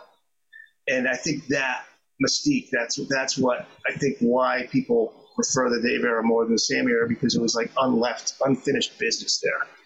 I mean, they still had some gas in the tank in that Dave era, and what could they have done to follow 1984? You know, we'll never know. So that's the whole. You know, that's what keeps everybody or kept everybody into that Dave era, like, and Dave was still on his game to where, you know, in the even early 90s around a little late enough, it's like, what if he came back? And, you know, it was always on everybody's mind. And I think that's what the point he was making in that email he said. Do you think that if they hadn't fired Noel Monk, that they would have stayed, that Noel would have been able to hold them together and they wouldn't have broken up in 85? No, I think it was the writing was on the wall. I don't think I think it's amazing they did 1984 considering where things were at. And Alan Berry's documentary gets into that. But there's nothing that he could have done. You know, Eddie he got his own studio, and things weren't going to be the same again. And Dave's ego, I think Dave felt like he was going to do that Crazy from the Heat album, and the songs were specifically nothing like Van Halen, because I think he was trying to tell them, look, this is just, I'll do this and I'll come back. That just blew up. And but I don't think so. I don't think it would have made a difference. I mean, I get the notion of the, what could have been with the Dave era. And of course, me coming in, looking back at that rather than living through it, like I see it differently, that, Sammy didn't follow in his footsteps, which actually made, was a different element injected into it, which got us all the stuff that we got on the Sammy era, which added a whole different flavor, a whole different dynamic and a set of things, as opposed to like the AC/DC thing where, we're just going to continue the same type of thing. It gave us a lot more variety because of that. And I mean, yeah, you're right about that. I think actually Sammy in that sense came at the right time, because Dave's stage antics and that thing would have kind of been a little passe, or it was getting old, and Sammy comes along at the right time in that sense. I still think, just like, can you imagine the reaction that it might have been short run, it would have burned out fast, maybe, but like say it's 1988, 1989, Dave's still, he's got a top 10 single just like Paradise. He's still, he's still doing really good. And so like can you imagine if he rejoined that band at that point though? I mean, what that would have done? I mean, it would have been a huge story, that would have been a big thing.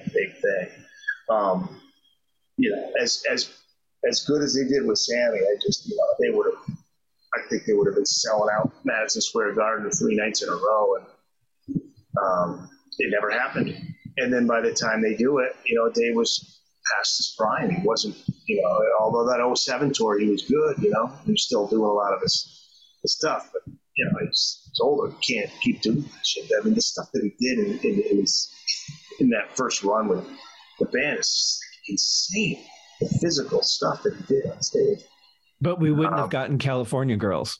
Yes, exactly. And what kind of world is that? We would have gotten Sheba. Yeah. Okay, so I always wonder though, when people speculate on something like this, I think there's a component that doesn't get addressed, which is if you have writers that write a television show, okay, for example, and then there's a writer's strike and they have to stop writing for a while, and then 6 months later they get back together, they don't get right back into that groove that they were in. It's changed. And so if Dave had come back into the band at some point, they might have had high expectations, but that doesn't necessarily mean that they would have been able to pick up where they left off, because now they've grown a little bit in different directions. So while it's possible, there is that component of the difference between continuing on and breaking apart and getting back together are not necessarily the same thing. Yeah. But I just feel like it would have been the 96 Kiss reunion big, I think. And even if they got back with Dave in 96, give Dave a little bit of time to get back into his game. He was doing the Vegas thing, and he was a little off kilter there with his hands yanked up to his fucking... we have an effect on people here in Vegas. That's all I'm going to say. He had that dark brown hair, and I was like, oh man, of all the times, it was, that was his opportune time to come out with that fucking blonde mane again, and look cool and shit. And the smartest thing that Dave did, he had to force it in because the night was a disaster, but he's smart enough to know the audience, and Eddie's just trying to do and the winner of the best one, and Dave goes, no, because he's like, no, I'm gonna fucking say something. We have to make an announcement here, and you're like, here we go. This is the first time we've been on stage together in over a decade, and then he knows to stop and let the fucking crowd go ape shit. And it was like, thank you, Dave. He was able to get that in there because otherwise Ed and Al were not going to let him say anything. It was like, this is the moment, dude. Right. And I remember I was like, good for you, Dave. You got in there, man. Because nobody can read a crowd better than Dave. So he knew, and then he hugs Eddie, right? Says nothing, but just hugs Eddie. And I was like, fucking goosebumps, holy shit. I mean, but something seemed off.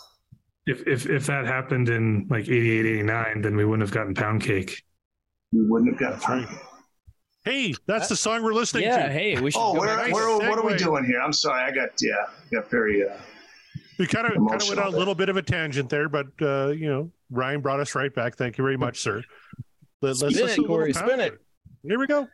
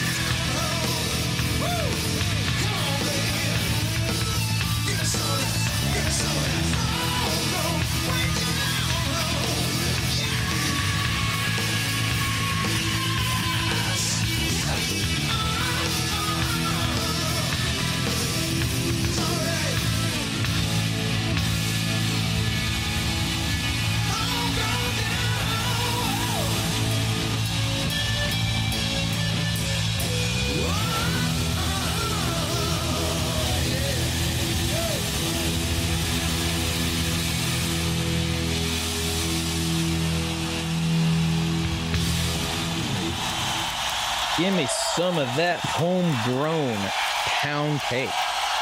My goodness. Indeed. Yeah, I love how you hear Alex with the cymbals along with Eddie. Ding, ding, ding, ding. No, Just a ding, ding. Yeah.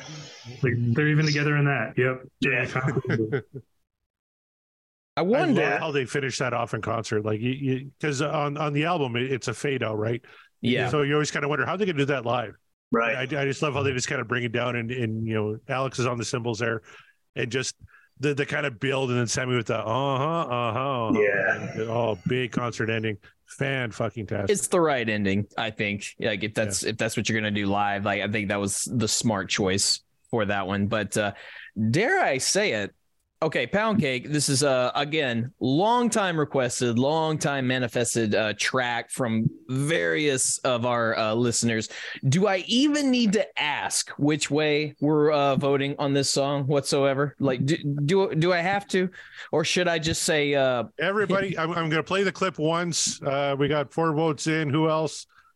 Come on, 5, 6. Eric Senich. Oh, Eric Senich votes no. I don't care. I'm playing it. No. Damn it. We're so close. Yeah, I don't have a lot Thumbs to add, up. but yeah, I'll start it off and I'll just very quickly say, yeah, this is one of my all-time favorite Van Halen songs. It's one of the tracks. Then there are many, but this is one of the tracks that really got me to appreciate Sammy Hagar as a vocalist, not just the front man for Van Halen, but just as a vocalist. I mean, the whole album really did that for me, but Poundcake is special. And what better way to really kick off the fuck album when with a little bit of give me some of that Poundcake. I mean, between Eddie's the pinch harmonics he throws in there, a little flavor, just everything about this song, I love it. I personally feel like this is one of Van Halen's all-time greats. So yes, big thumbs up for me. Throw it over to Scott Haskin. How you feel? I mean, even just on the bass line alone, I would have given this a thumbs up, but I have to say this is definitely the best Sammy song I've heard from the band. One of the best Van Halen songs I've ever heard. I've been waiting. I refuse to listen to the song because you guys have been talking about it for so long. I'm like, I want to hear it on the show. I'm going to wait and hear it on the show. And I'm just sure that you're going to pull it next week, the studio version. So I'm looking forward to hearing that. But no, kick-ass song. Absolutely amazing. Throwing it over to Greg Zito.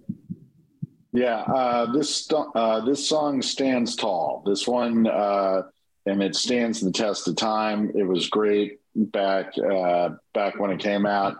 right now, still every bit as good. The guitars, the drums, the bass. I disagree with Klosterman. The lyrics, I love them. This is just a great tune, and I love everything about it. Boom. Ryan Powell, how do you feel about Poundcake? Yeah, I was almost going to make this my first downvote of the entire podcast, but no. Wow. No, this is amazing. No, this is a great song. There's just no bones about it. It's perfect for what it is, and what it is just a great rock song that everybody is showcased on. Sammy sounds great on it. Mike sounds great on it. Of course, Ed and Al always sound great, but the little things that Ed throws in this, it's not just about like, ooh, what new thing can I come up with? The drill is not just a gimmick. It is organically part of the sound that he creates for this song. It's not just for the sake of doing something different or new. It's always to further the music. And this is just a perfect example of it. And the fact that he incorporates it in the middle of his solo, not just, oh, here's the intro, just a gimmick at the intro, I'll set it down and now I just play normally. Like he incorporated it into the sound of the song. So yeah, big thumbs up, all joking aside. Let's see, Scott Monroe, can you follow that? Yeah, just to add on the drill some more. I remember when I first saw the video for it and everything and first heard the song, I actually wasn't sure if it was a real drill or not. I was wondering, is he making that sound with his guitar, and is he just kind of showing off the drill to make us think it's a drill? Which is a testament again to how organic it is and how well it fits in with what he's doing there. So it makes my top 5 for sure. It's up there, top tier. Indeed. Eric, final words? One of my all-time favorite Sammy era songs. Perfect concert opener, as Corey said. And the live version it's killer, man. The ending. I love the ending. Better than the fade out. And hey, what can you say, man? This is this kicks off the album that I got drunk many a night to in college. Don't we all? Yeah. And Corey, what say you? Top 2 from this album. I think I put Runaround maybe a little bit ahead. I just personally love that song, but this is one of my favorite Sammy era songs of all time. I just want to go to the chat real quick. Marvin Fernandez says, obviously that's what dreams are made of. Best Sammy opener. I would agree. Out of all the openers, Sammy openers, this is probably number 1. Tom gives it a thumbs up, obviously. Yeah. And Jeff Brewer's in the chat. Has to be an upvote.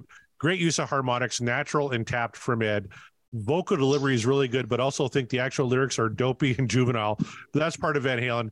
Incredible music and occasionally goofball lyrics. You know what? I'm kind of with Greg, though. I kind of disagree with Klosterman and with Jeff a little bit. I don't mind the lyrics at all. They're fun and they fit the music perfectly. Jeff also says, I do like what Ed does during the album fade out. So yeah, he does do some cool shit on the fade out. I kind of go back and forth if I prefer the album track versus the live track. I do like the ending of the live track better, but I like that the album track has that rhythm underneath Ed's solo, playing that main riff on the 12 string, which sounds just fucking phenomenal. But this is top tier Van Halen. This is one of the reasons why I wanted to do this show. So I'm very, very glad on Live Right Here, Right Now, Right Night that we spun Poundcake. That's just, you couldn't have planned it any better. No, not at all. Again, we wanted a banger. Poundcake is a banger in more ways than one.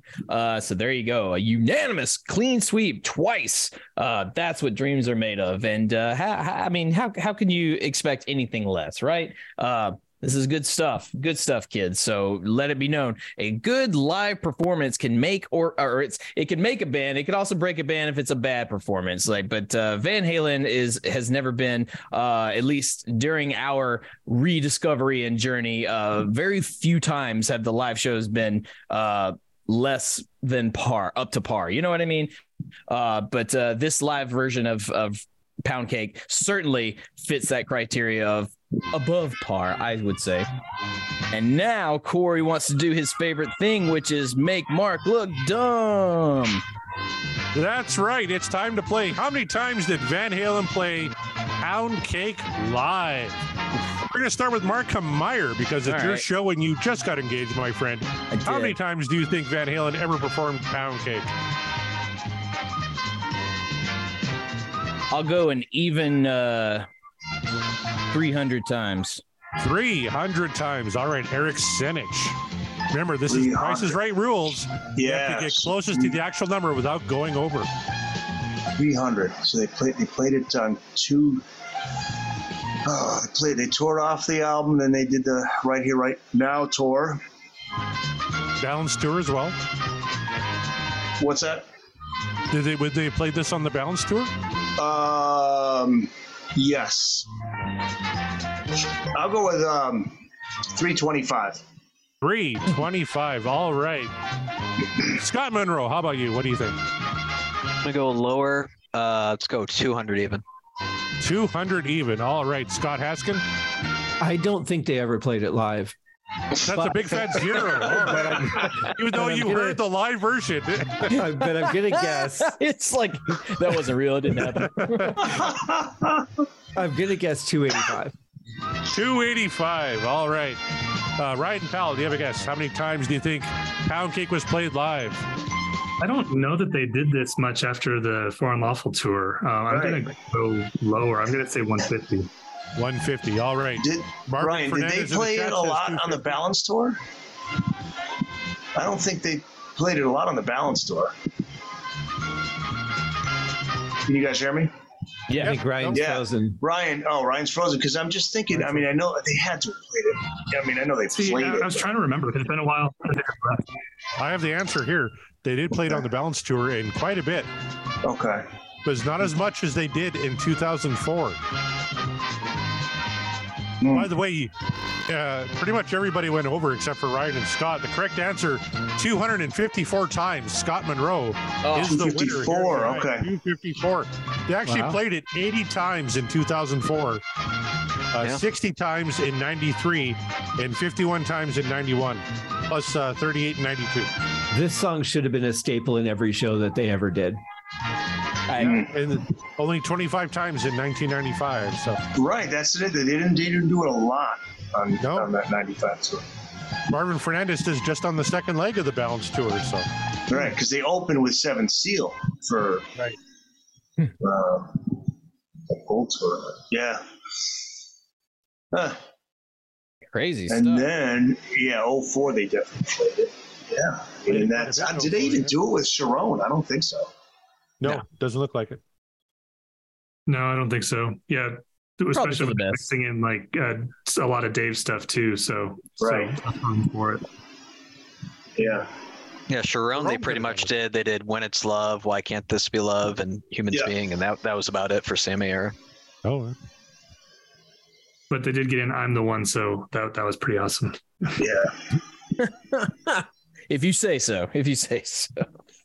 But there you go. All right. So whether you love him or hate him, you can't deny Poundcake during the Sammy era is a total good rockin' Van Halen tune. So there you have it. That it better get above 90%. I mean, it should, but you know that it won't. It might. I'm guessing like in the 75%, unfortunately. Really? It should be higher. But I'm thinking anytime you have a Sammy song, it's just gonna get downvoted more. You're gonna get downvoted, yeah. Just from the strictly Dave era people that apparently do exist, and they're out there, and they they don't even listen to the show. They just they wait for the polls just so they can go like, nope, Sammy song, boo. The Dream Is Over is filler. Dream's over. Yeah. Terrible album filler. Like, come on. I think, though, that we're missing one component from the engagement story. Mark. Yeah.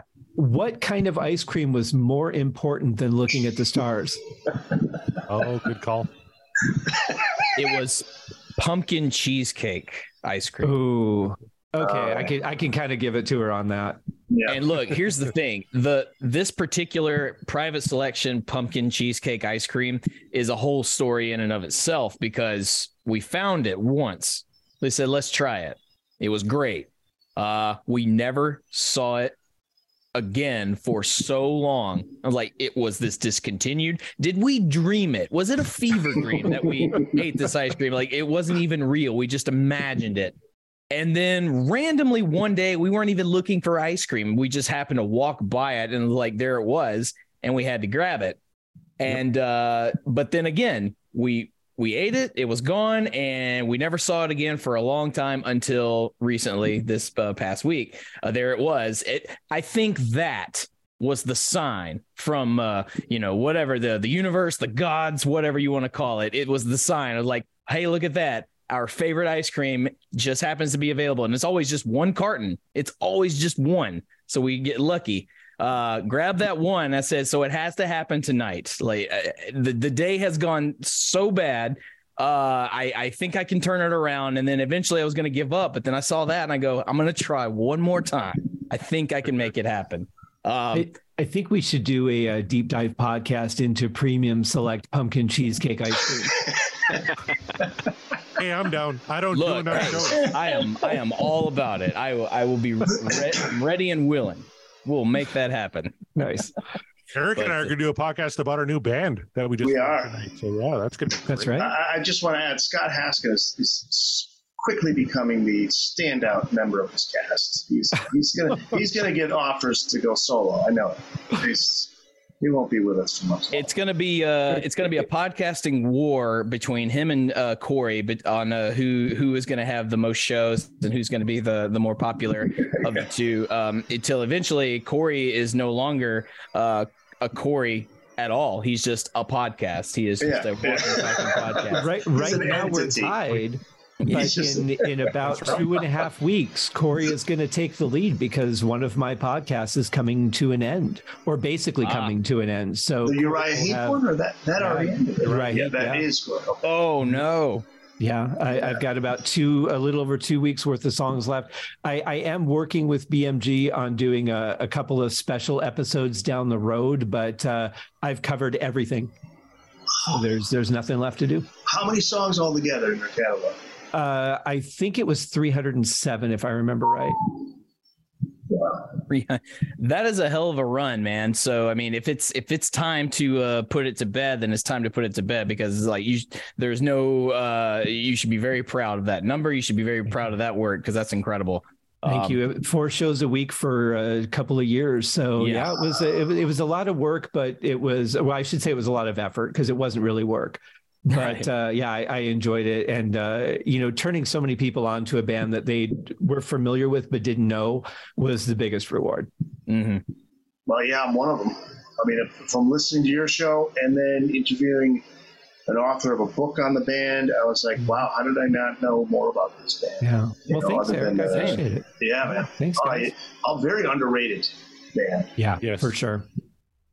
Yeah. Awesome stuff. Well, that's a really good segue. You know what? Let's all I'm gonna go around the panel and have you guys plug what you got going on and what's where the people can find you and stuff, because you are awesome guests. We love having you guys on the show. So go ahead, Scott, and finish up your plugs, man. Like, what else? What have you got going on? Where can the people find you? Where can they check it out?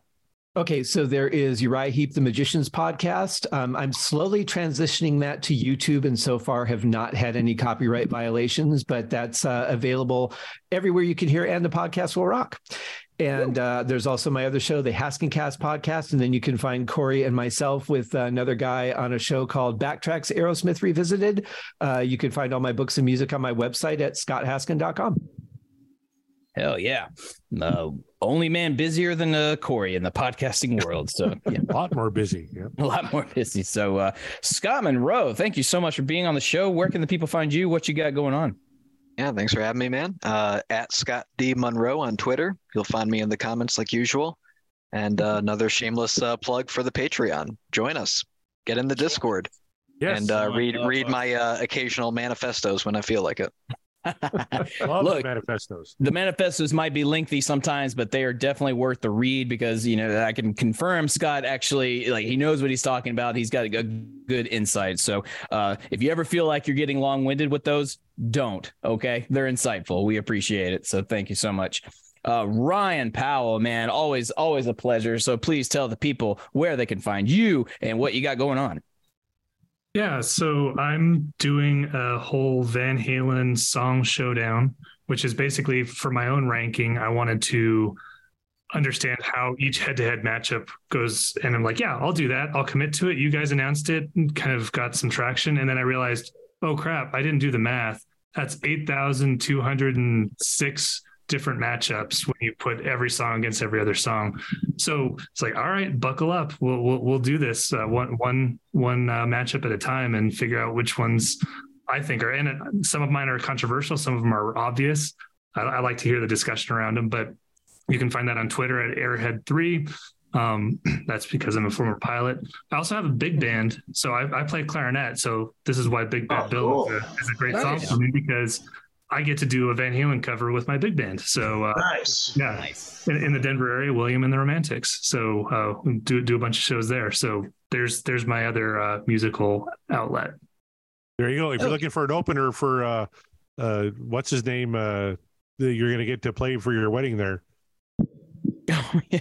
Oh, hell yeah. What the fuck was his first name? Livingston Taylor. Jonathan Livingston Taylor. Yeah. See, that's the problem. Nobody can remember his absurd name, Livingston Taylor. We're giving him some free plugs.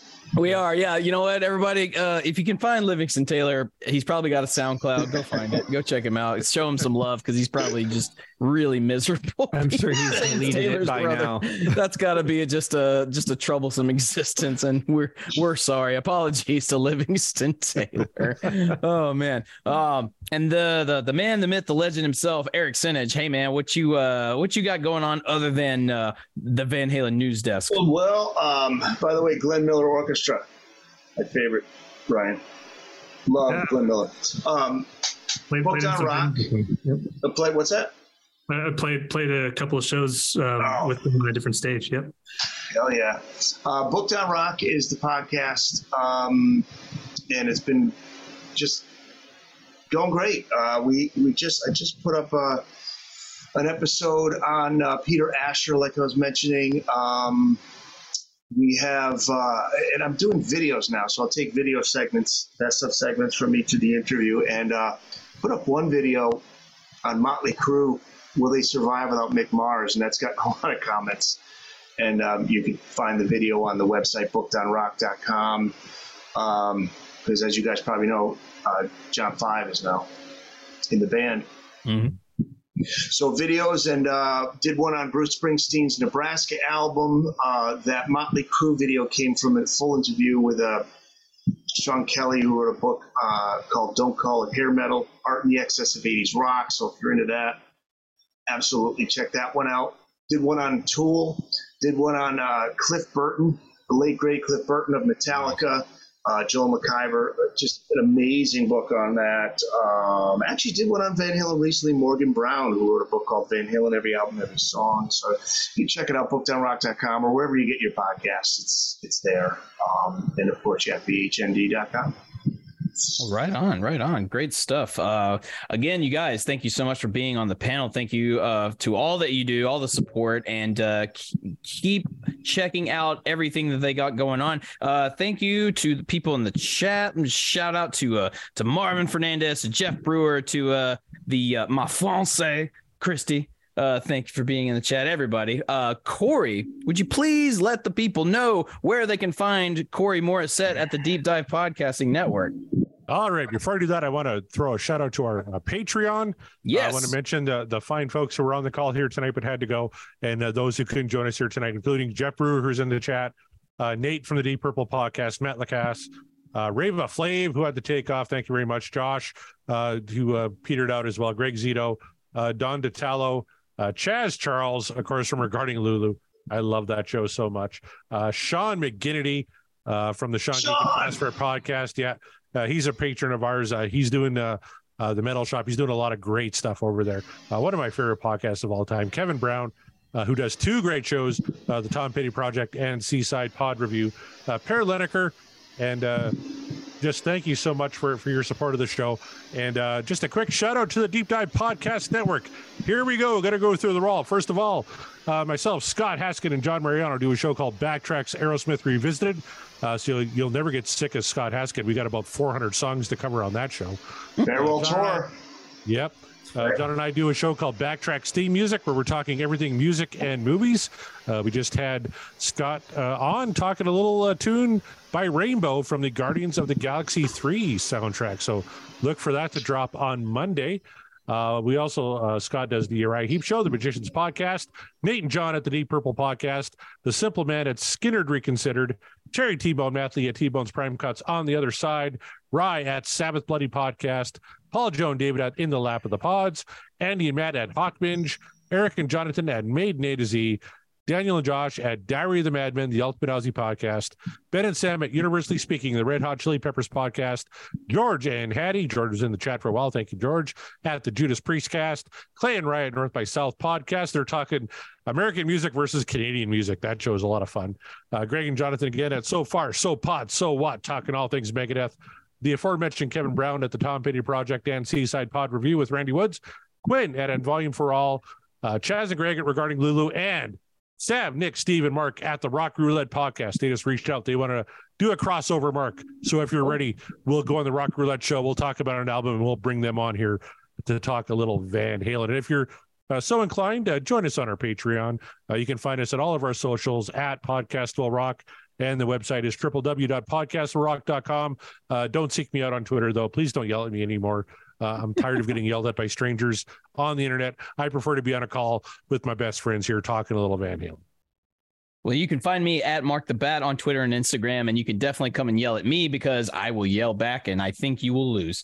But there, you've been warned. But nice. You can also, you can also find me if you're in the Nashville area. Rose of Sharon, a tribute to Killswitch Engage. We got a show June 24th coming up at the Exit Inn, the legendary Exit Inn. So that's going to be a fun time. We're playing with Vulgar Display of Nashville, a tribute to Pantera. We love those guys. Good stuff all around. And there's going to be more tribute shows coming around the corner, and I'll talk about those in time, but until then, get yourself ready for that. If you're in the Nashville area, please show support to the local scene, because holy God, we're dying out here. Ticket prices are ridiculous for the bigger bands, and the local dudes, we're just trying to play some shows and make some change, so give us your change, please. Anywho, so again, reiterate, thank you guys so much for being on the show. Thank you for joining into the live stream, everybody.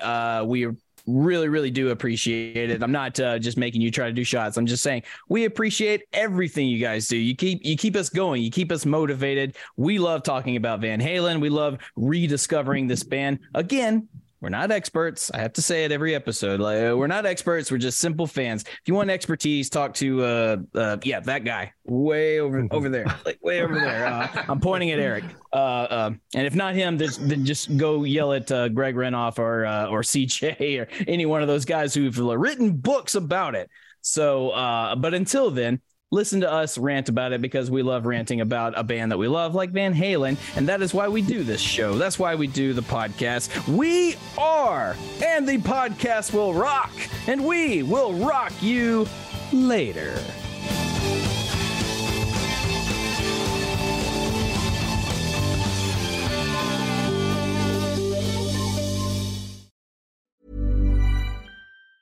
Mom deserves the best, and there's no better place to shop for Mother's Day than Whole Foods Market. They're your destination for unbeatable savings, from premium gifts to show-stopping flowers and irresistible desserts. Start by saving 33% with Prime on all body care and candles. Then get a 15-stem bunch of tulips for just $9.99 each with Prime. Round out Mom's menu with festive rosé, irresistible berry chantilly cake, and more special treats. Come celebrate Mother's Day at Whole Foods Market. Why don't more infant formula companies use organic, grass-fed whole milk instead of skim? Why don't more infant formula companies use the latest breast milk science? Why don't more infant formula companies run their own clinical trials?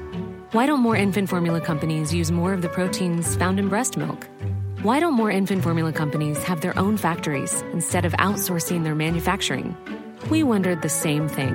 So we made ByHeart, a better formula for formula. Learn more at byheart.com. When you make decisions for your company, you look for the no-brainers. If you have a lot of mailing to do, Stamps.com is the ultimate no-brainer. Use the Stamps.com mobile app to mail everything you need to keep your business running with up to 89% off USPS and UPS. Make the same no-brainer decision as over 1 million other businesses with Stamps.com. Use code PROGRAM for a special offer. That's Stamps.com, code PROGRAM.